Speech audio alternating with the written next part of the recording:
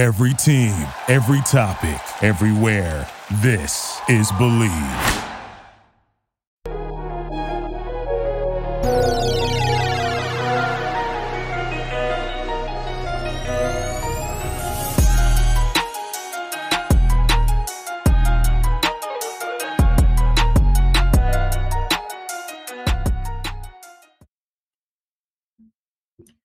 Ladies and gentlemen, welcome back to another episode of Believe in Guardians. Been away for a couple of weeks, but now we're back. Unfortunately, don't have great news, as wanted to pop in here quickly and update you on the state of the team so far. Coming off of a series loss against Minnesota that honestly was probably one that you needed to sweep.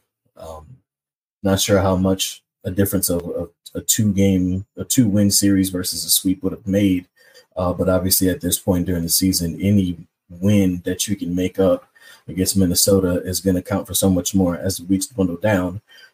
There's less than a month left in the season, and right now it seems like Minnesota, even though we're only 6 games back, seems like they pretty much have a stranglehold on the division right now, the way things are going for the Guardians so far. But you lose 2 of 3. It started with just an absolute stinker. You get blown out 20-6. A not fun game to be at all. Then you kind of turn it around a little bit. Second game, you're tied 3-3 in the middle inning. Seems like you definitely have a chance to win it. And then, you just give up the lead for another time this series. That seems to be going. It seems to be the way that season is going, that you just blow late leads and you can't keep a lead, the way where the bullpen is going over the past couple months, especially post All-Star break. Started out well, but we see how that's going. Then, of course, you come back and win a game that is more of the Guardian style. That's close, low scoring. The bullpen managed to keep it together. During that game, though, Emmanuel Clase recorded his 105th save in a Guardians uniform, which already ties him for 5th all-time in club history with Jose Mesa. So I guess if there's anything that you want to take out of this series, it's that. But believe it or not, a couple of series before that, the Guardians had won 3 series in a row, going back to August 25th against the Blue Jays. They take 2 out of 3 there. Then they managed to win 2 out of 3 against Minnesota going into that week. You win 2 out of 3. You lose the first game, but you come back and take the last 2, which gives you hope going into hopefully this series that you're starting to turn things around. And during that 3-series win streak, you managed to tie your season high in win streak at 4. They haven't gone above 4 all season. For whatever, can't seem to get to 5 or more. You take that going into the Rays series, and you win that over the weekend. So by all means, going into this earlier this week, going into the Minnesota series, you definitely had hope, and it felt like you at least had a chance, even though I said earlier, it definitely seemed like you needed to sweep the series in order to have a real chance. And just for Minnesota to come in here and punch you in the mouth, deliver an uppercut, maybe multiple, with a 20-6 win. And during that win, Royce Lewis, I don't know what Cleveland did to him, hits his 3rd grand slam against Cleveland alone this season. And the fact that it was his 3rd grand slam within an 8-game series. He's the first rookie to ever do that in MLB history. And he's the 4th player overall to do that. Don't know what Cleveland did to Royce Lewis, because every time he plays us, it seems to be a high leverage situation. He comes up with bases loaded and he delivers. Not only comes through, but he delivers with a home run to clear the bases. But luckily, we don't have to face that again, hopefully. But after the Minnesota series, they're going into Los Angeles tonight. You kind of have a chance. I don't know how much of a chance. Like I said, it's not a huge chance, depending on the way Minnesota and their schedule turns out, and with the wins that they get. It seems like every time Minnesota loses, it seems like you lose as well. So you're never able to catch up and try to make up ground in what is, I guess, quote unquote, only 6 games. But the fact that there is less than a month, that 6 games right now feels like 12 games because you just don't have the time to make up for it. But you go into a 4-game series with the Angels, who are just collapsing in front of everyone's eyes. Post-trade deadline, it definitely seemed what they were going for, just for it to fall apart. Ohtani's hurt, Trout's hurt, Rendon's hurt, Gio Urshela, who got hurt earlier in the year, season-ending injury. He was hitting 300 for the team. Even if you were to sweep the Angels, which I don't necessarily anticipate happening, doesn't really amount to much if the Twins continue to win. And it's a 4-game series, so who knows? You may split that series and walk away disappointed that you didn't win that series. Then you move up to San Francisco, who right now are a 500 team, not really a contending team in the National League West right now. The Dodgers have a stranglehold on that division as well. Then you have the Rangers, who are also kind of falling apart with their own bullpen issues right now. We saw how they struggled against Minnesota over the weekend as well. Weren't able to come through and win as many games as hoped as a Guardians fan. But then after that, you have the Royals, who, they're the Royals, not a good team. In the same breath as the Oakland A's for just dysfunction and not being able to turn things around, despite the little spurt of winning that they happen to have. Well, I guess at this point, it'd be almost 10 years ago. Time flies, but there's just nothing going on in Kansas City right now. And then you have to worry about the Orioles and Reds coming to town. So hopefully what I'm trying to say is that you have a couple weeks to try to get some wins, and hopefully some easy or easier wins compared to the Rays in Minnesota before you have 2 contending teams coming in town who by all means will probably make the postseason. The Reds coming into today only have a half-game lead over that 3rd National League wildcard spot, but it definitely seems like they'll take it. And then you finish the series or the season, with Detroit, who, as much as we beat up on Detroit in years past, in recent years as well, for whatever reason, them and the White Sox seems like they just have our number this year, despite them being worse teams than we are. We're above them in the standings, and in fact, the White Sox in 3rd place are closer to us than we are to Minnesota sitting in 2nd place. So you have to worry about that as well. The fact that you just haven't had as much success against the lower teams and teams that you should beat up on, and teams that you've had recent success on as well, are coming in, and you go to their place and they're beating you. And they seem to be easy games to win, and you just aren't coming through for whatever reason. But with that disappointing season, news came out that in all likelihood seems like Tito Francona, that this is going to be his last season. He only has a couple weeks left in this season before he wraps up his managerial career. A lot of discourse about not only the team and how it's run and how they're playing, but who's running it, who's paying the bills, how it's being managed, who it's being managed by. A lot of takes that I wouldn't necessarily agree with. And I think you know what those takes may be at this point, because we've talked about it multiple times on the show. But just an unfortunate way for him to go out if this is his last couple of weeks as a major league manager. I think as Guardians fans, we can definitely thank him, no matter how it may end, thank him for his 11 years of service. And to this point, only 1 losing season. We'll see how this turns out. Definitely could be 2. But to this point, only 1 losing season during his Cleveland career, and making the postseason multiple times. Definitely the most fun and the most success as a team, and the most fun as a fan that I think anyone could have since the 90s, which for me, I don't remember much. I was born in 94.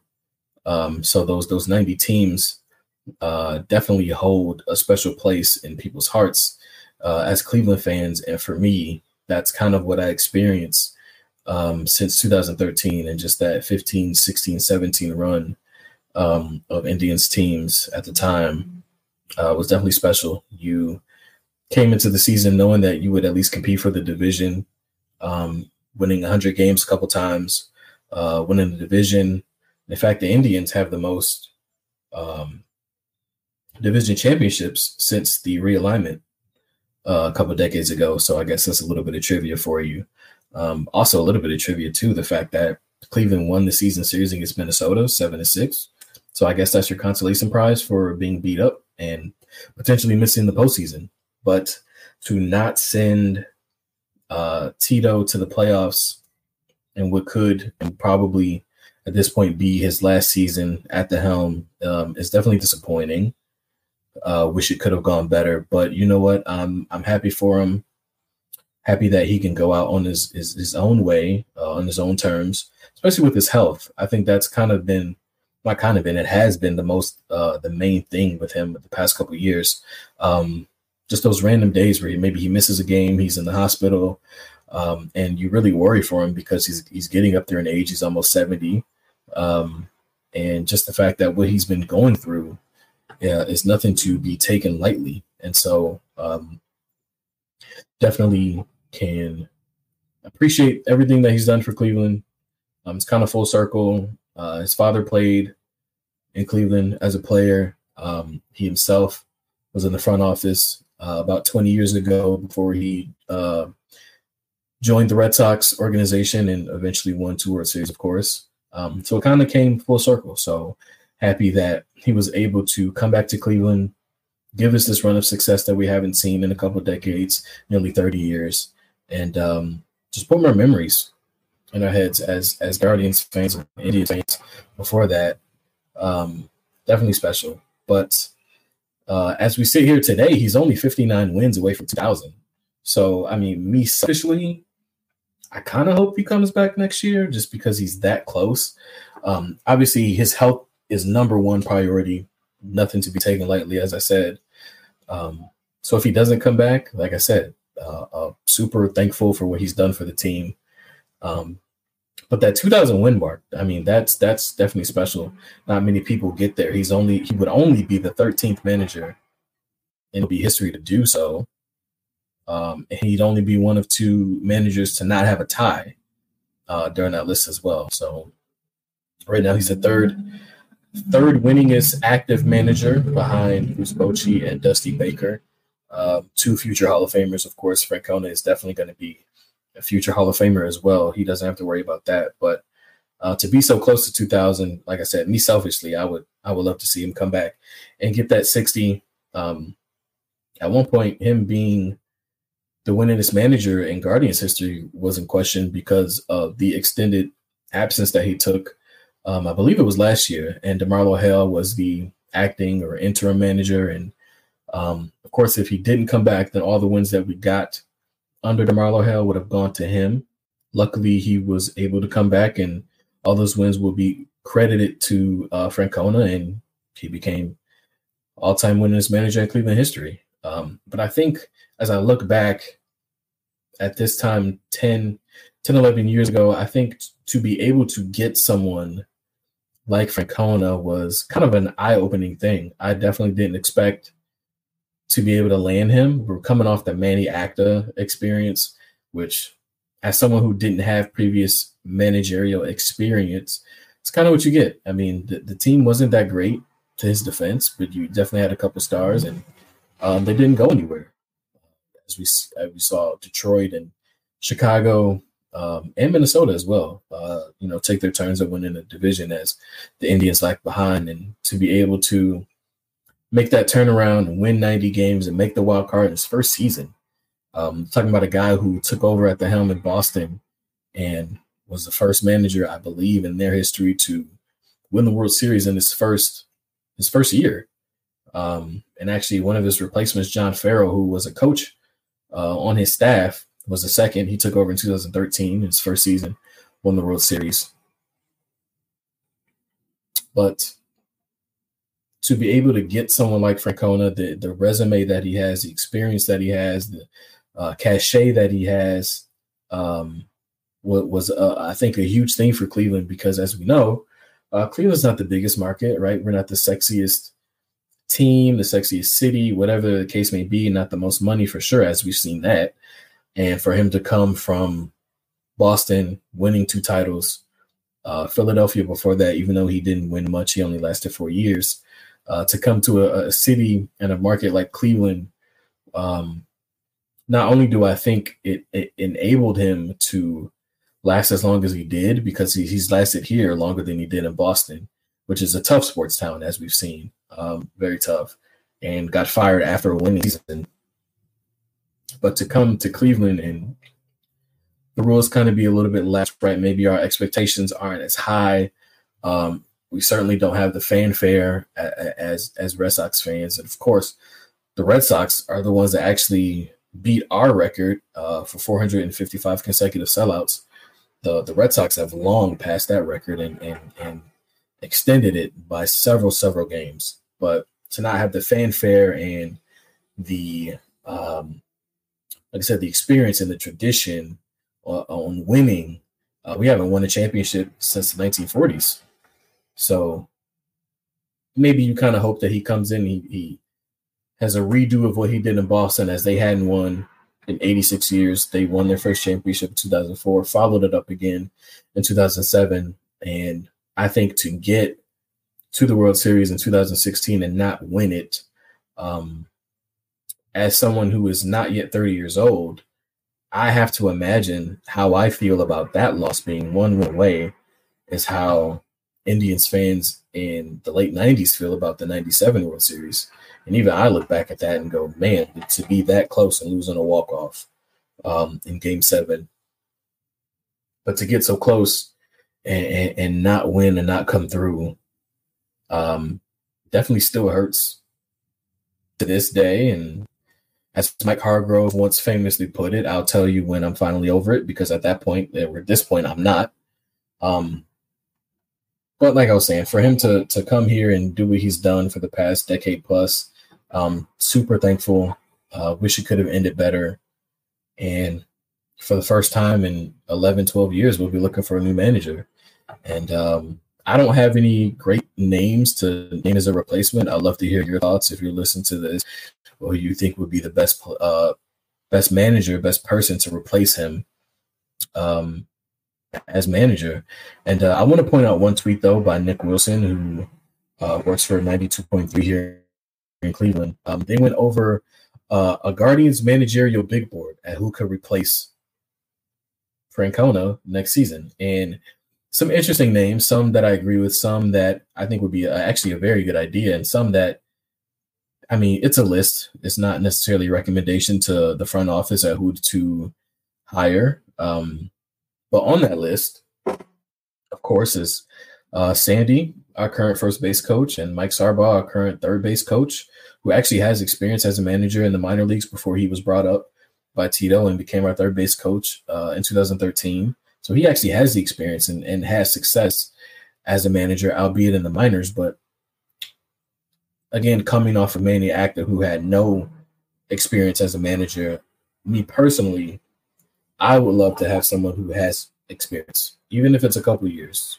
to be able to go into next season and know what it's like to lead a team, to handle players, to provide that balance from the front office, who may or may not see eye to eye with you, as we've seen over the past 10 years that front office and Francona have definitely been lock and step on most things. This year has been kind of trying because it's been hinted at that maybe the front office wanted to play some players over other players, maybe even vice versa.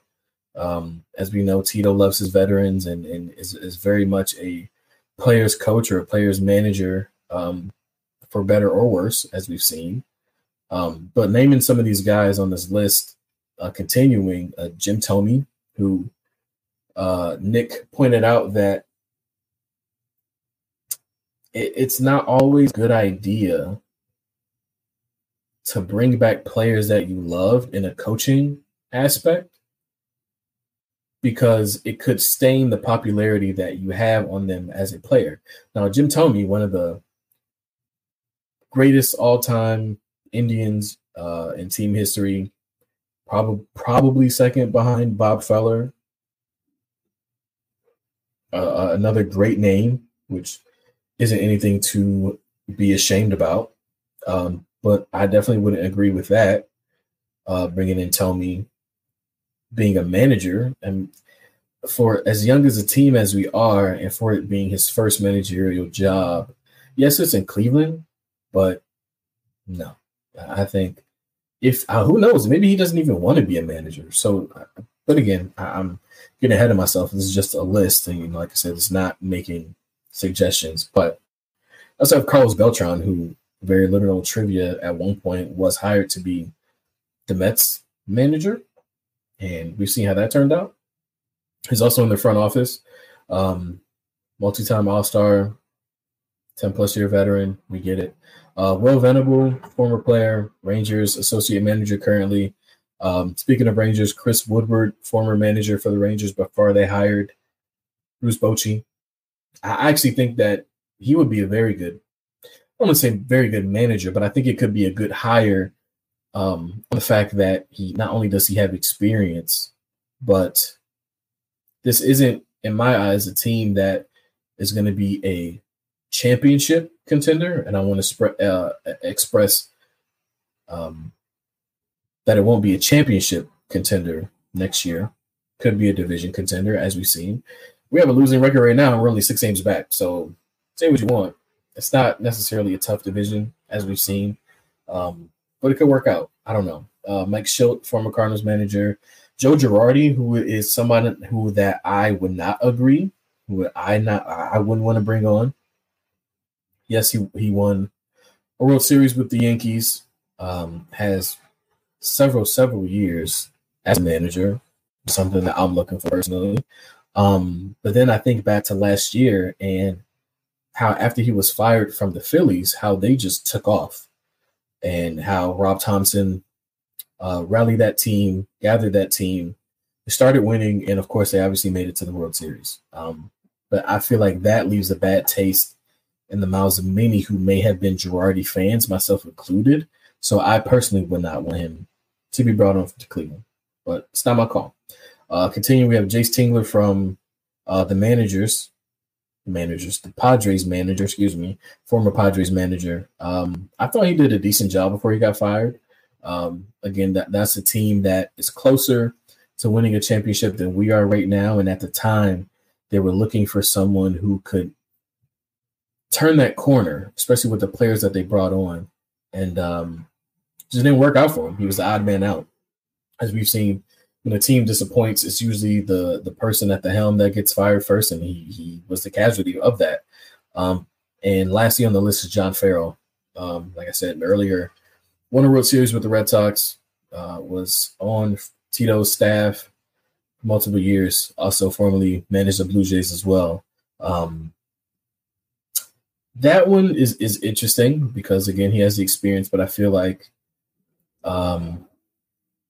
maybe and maybe not, we're looking for someone to be here for another 10 years plus. You hope that whoever you hire will be here for the long haul because they are successful at what they do. And I don't think that maybe John Farrell is the best person for that, especially at his age. I think that would be more of a shorter term hire at this point. Not really sure. That's just my opinion. So we'll see what next year turns out to be. Nobody really knows. We haven't had to do this in over 10 years. That's a long time. That's security, and you don't have to have that stress on your mind. As a Cleveland fan, I mean, we've seen it multiple times. We've seen it in back-to-back years, consecutive years, where the Browns are hiring and firing coaches left and right and paying guys to not coach the team and consistently being in a coaching search who's going to lead the team the following season. As we've seen, that hasn't turned out very well. But right now, we have some luxury in not having to have a coach search with who we have now, and hopefully after this year and the expectations that they have, hopefully we'll be in that position next year. But this is a baseball show, so we'll get back to that. Wanted to focus on Gabriel Arias, someone who, especially post All-Star, has been one of the brighter spots on the team. We traded Amed Rosario to the Dodgers to open up that shortstop position because you wanted to see who you had on the roster that could potentially be the everyday starting shortstop for next season. Because we all knew that Rosario, for one reason or another, was probably going to leave. In his contract year, he isn't an old guy. He's only in his late 20s, right?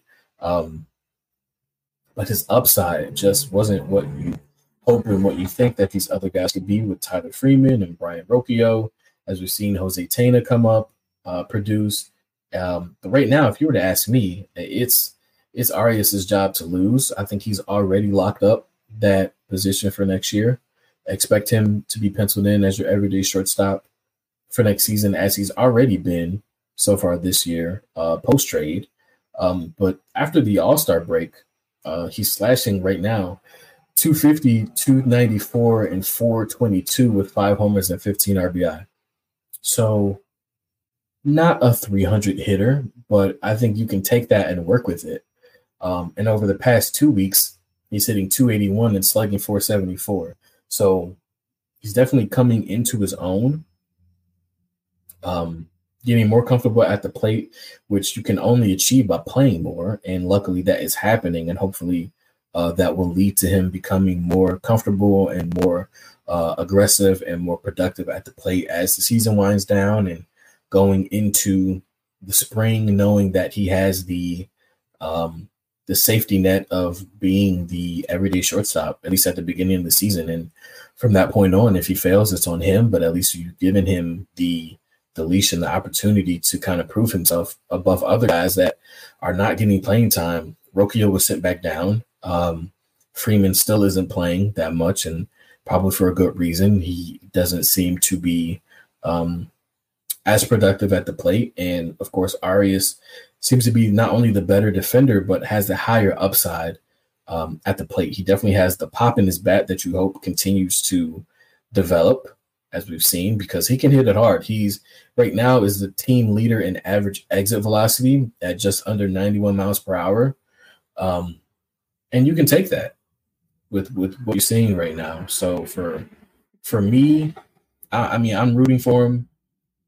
Like I said, I already think he's locked up that position going into next year. He's definitely going to finish this season as a starting shortstop. And hopefully you found your shortstop of the future, because it's such an important position. And especially if his bat develops, as we've seen this year, he's playing more in different positions, which I think only makes him more valuable if his bat comes around, because who knows, during somebody's off day, as we've seen with Jose Ramirez, if you want to keep his bat in the lineup, we'll put him at DH.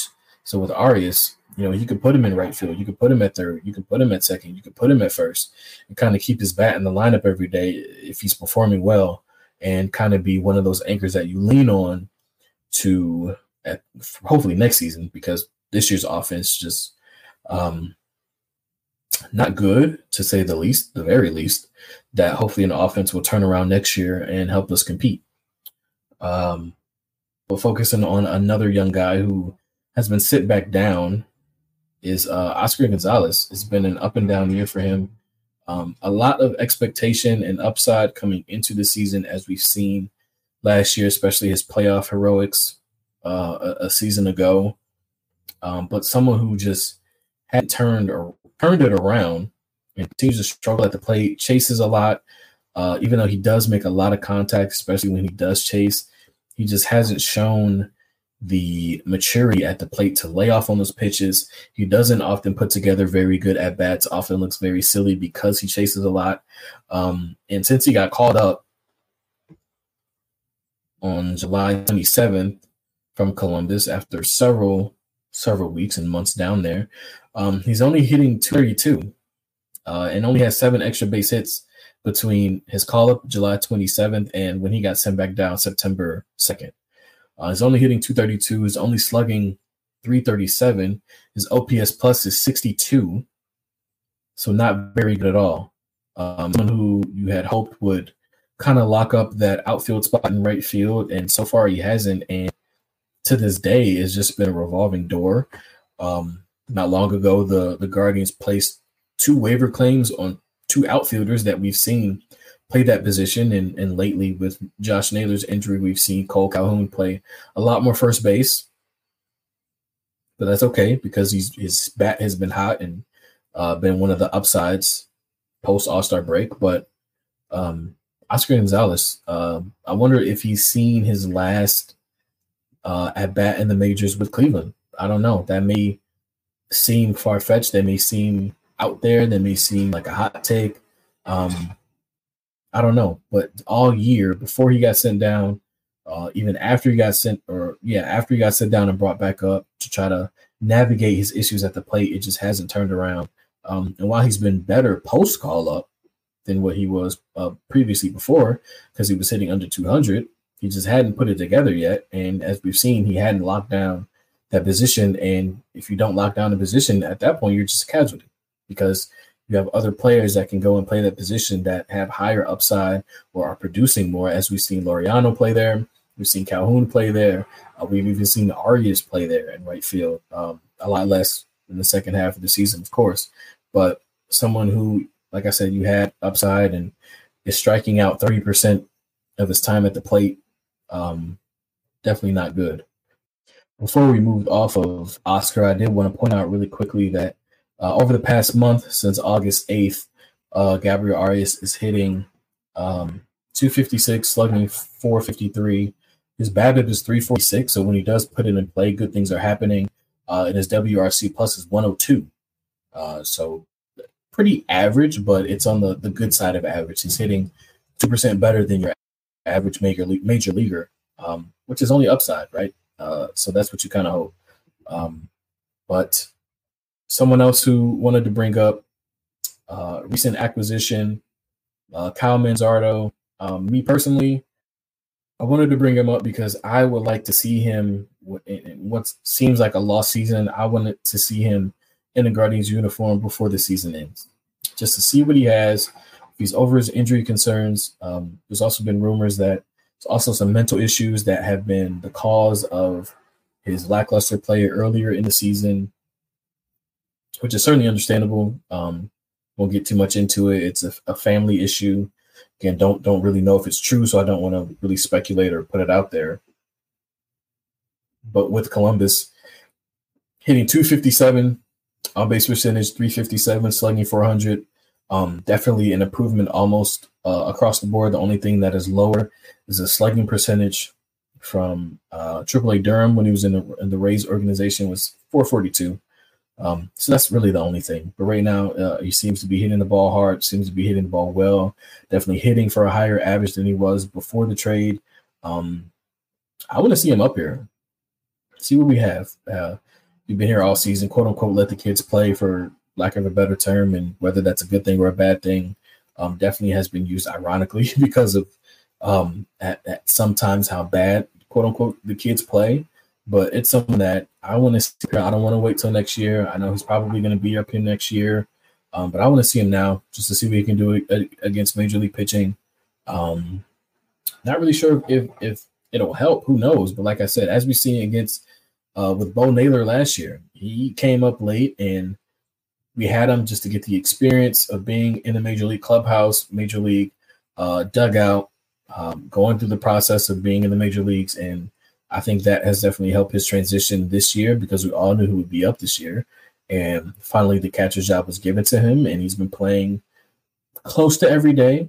Probably not as much as some people would like, given that he's not actually playing every day, and you have backups that don't have the upside that he does. But I don't make the decisions. It's whatever.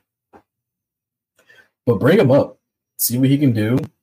If he, I don't want to say fails, but if he doesn't do well, I think that can only make him better going into the spring, having that experience of being at the plate against Major League pitching, because as we know, there's no higher level than Major League pitching. So if you're doing well in the minors, come up, see what he can do. I think everybody expects him to be here next year already anyway, as I've said. So bring him up, see what he can do, see what you have going into next year.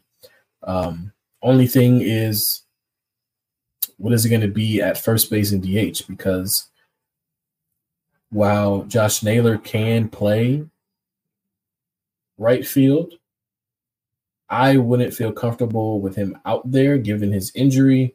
I personally believe that he's still not 100% healthy with that leg. As we've seen, he's had some days off earlier in the season. Me personally, I'm not a doctor, but it seems like sometimes he's limping, playing every day. Even when he splits time at the time with Josh Bell at DH. But that would be my only question mark for next year. Who's the everyday first baseman? Who's going to be your DH? And I think us, like most teams, don't want an everyday DH post Franmil Reyes. Just because, as we've seen, you can put anybody there. Josh Naylor played DH when he first came back. Calhoun has a decent bat lately. Put him there if you don't want him in the field. It's regularly used for Jose Ramirez when he wants a day off from the field. And even yesterday, Stephen Kwan was DH. So it's kind of a revolving door. Lately in baseball, you don't really have a full-time DH anymore. And you just kind of put guys there whose bats you want to keep in the lineup just to give them a day off of their feet, right? Don't worry about going to play the field. Just worry about hitting. So that would be my only concern, or not really concern, a question mark for next year. Who's going to be your first baseman? Who's going to be your DH? And that'll be a question that will be at the plate of whoever's manager next year. To bring it full circle, who knows who will that be? So this offseason could definitely be an interesting one, considering the young guys that you have, who you're going to bring in next year. Are you going to make some more free agent signings, some veterans? If so, who are you going to target? As we've seen, the two big ones that we signed this year did not work out. So much so that one of them hasn't played since he was DFA'd from Cleveland. Mike Zunino hasn't been picked up that I know of by anybody. But it'll be some question marks, and it'll be a concern for everybody going into the offseason, something that to keep your eyes on going into the spring. It's gonna be a transition. It's gonna be weird. I haven't had to do this in many, many years.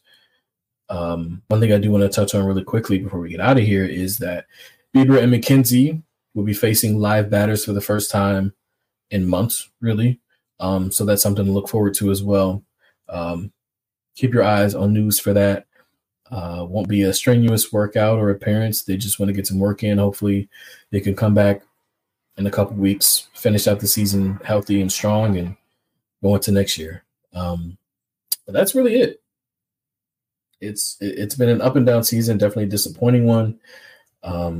One that you don't really want to hang your hat on as a fan because of the expectation that we had coming into the season, because it seems like it's going to turn out to be Tito's last season as manager. A very successful run, in my opinion, the most successful since the 90s. But yeah, it's going to be tough to finish out the season and see what's going to happen for next season and the off season. It's going to be, I think it'll be a lot of question marks and something to look forward to, and also something to kind of be excited about as well. I think the young guys that are on the team and coming up will be exciting to watch and root for in the next coming years, and we just have to wait to see. But on that note, thank you for tuning in. It's just been me today, as you've seen. So we'll see if we get somebody next week. There was supposed to be a short recording, and it lasted 40-something minutes, but that's okay. But thank you for tuning in. This has been another episode of Believe in Guardians. I am your host, as always, Amari McPherson, and we'll catch you next week. Peace out.